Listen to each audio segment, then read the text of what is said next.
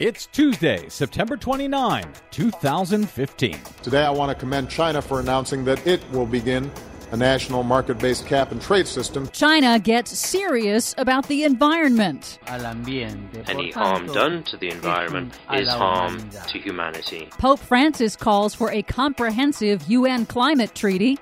New report finds the world can move to 100% renewable energy in just 35 years. Plus, Shell pulls the plug on its Arctic drilling adventure. All of that good news and more straight ahead. From BradBlog.com, I'm Brad Friedman. And I'm Desi Doyen. Stand by for 6 minutes of independent green news, politics, analysis, and snarky comment. Pope. People lining the route of the motorcade were passing out. And that was just from the fumes from the Volkswagens. Bless you, Bill Maher. This is your Green News Report.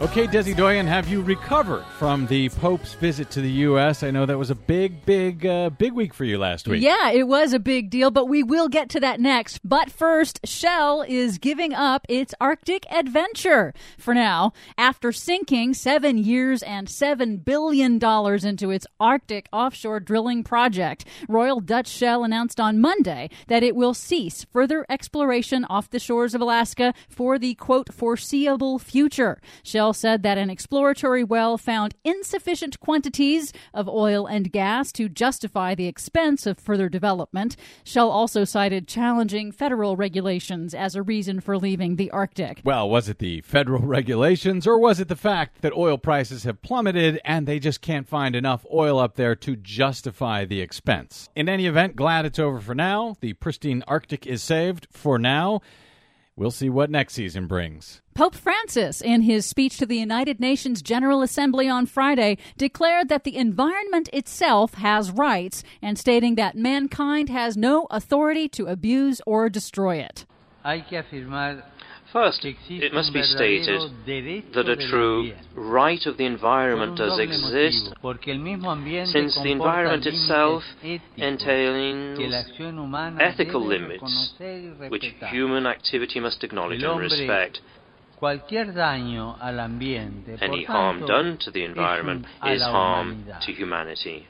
Francis also forcefully called on all governments of the United Nations to agree to an ambitious global climate treaty at the final negotiations in Paris in December. And on the same day as the Pope's address, President Obama and Chinese President Xi Jinping announced a new joint vision for that global climate agreement. China will launch a nationwide cap-and-trade program to cut its carbon emissions starting in 2017. Although cap-and-trade mechanisms have succeeded in stopping acid rain and repairing the ozone layer, congressional Republicans rejected similar cap-and-trade legislation in the U.S. back in 2010. At a joint press conference, President Obama said the agreement should be a signal for the rest of the world. When the world's two largest economies, energy consumers and carbon emitters, come together like this, then there's no reason for other countries, whether developed or developing, to not do so as well.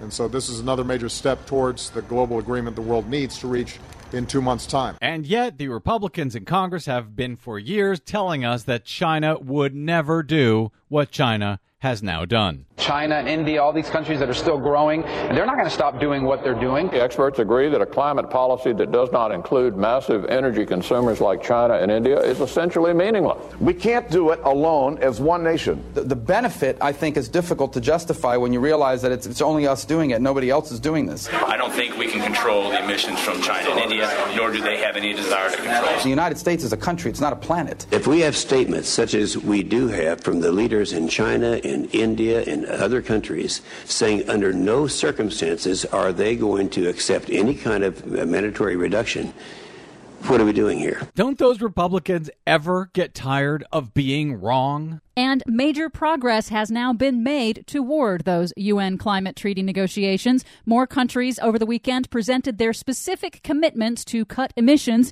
tailored to each country's circumstances. Now accounts for 2/3 of global emissions, but experts say it is still not enough and further reductions will be necessary. Finally, Greenpeace has released an analysis showing that the world can achieve 100% renewable energy by 2050 and create 20 million jobs. It's based on current rates of growth in renewable energy.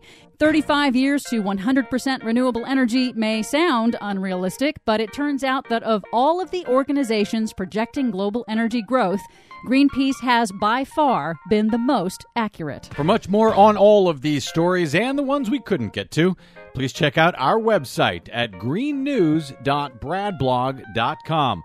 Download our reports anytime via Stitcher, TuneIn, or iTunes. Find us and follow us on the Facebooks and the Twitters at Green News Report. From bradblog.com, I'm Brad Friedman. And I'm Desi Doyen. And this has been your Green News Report. Right, you're bloody well right. You got a bloody right to say. Right, you're bloody well right. You know you got a right to say.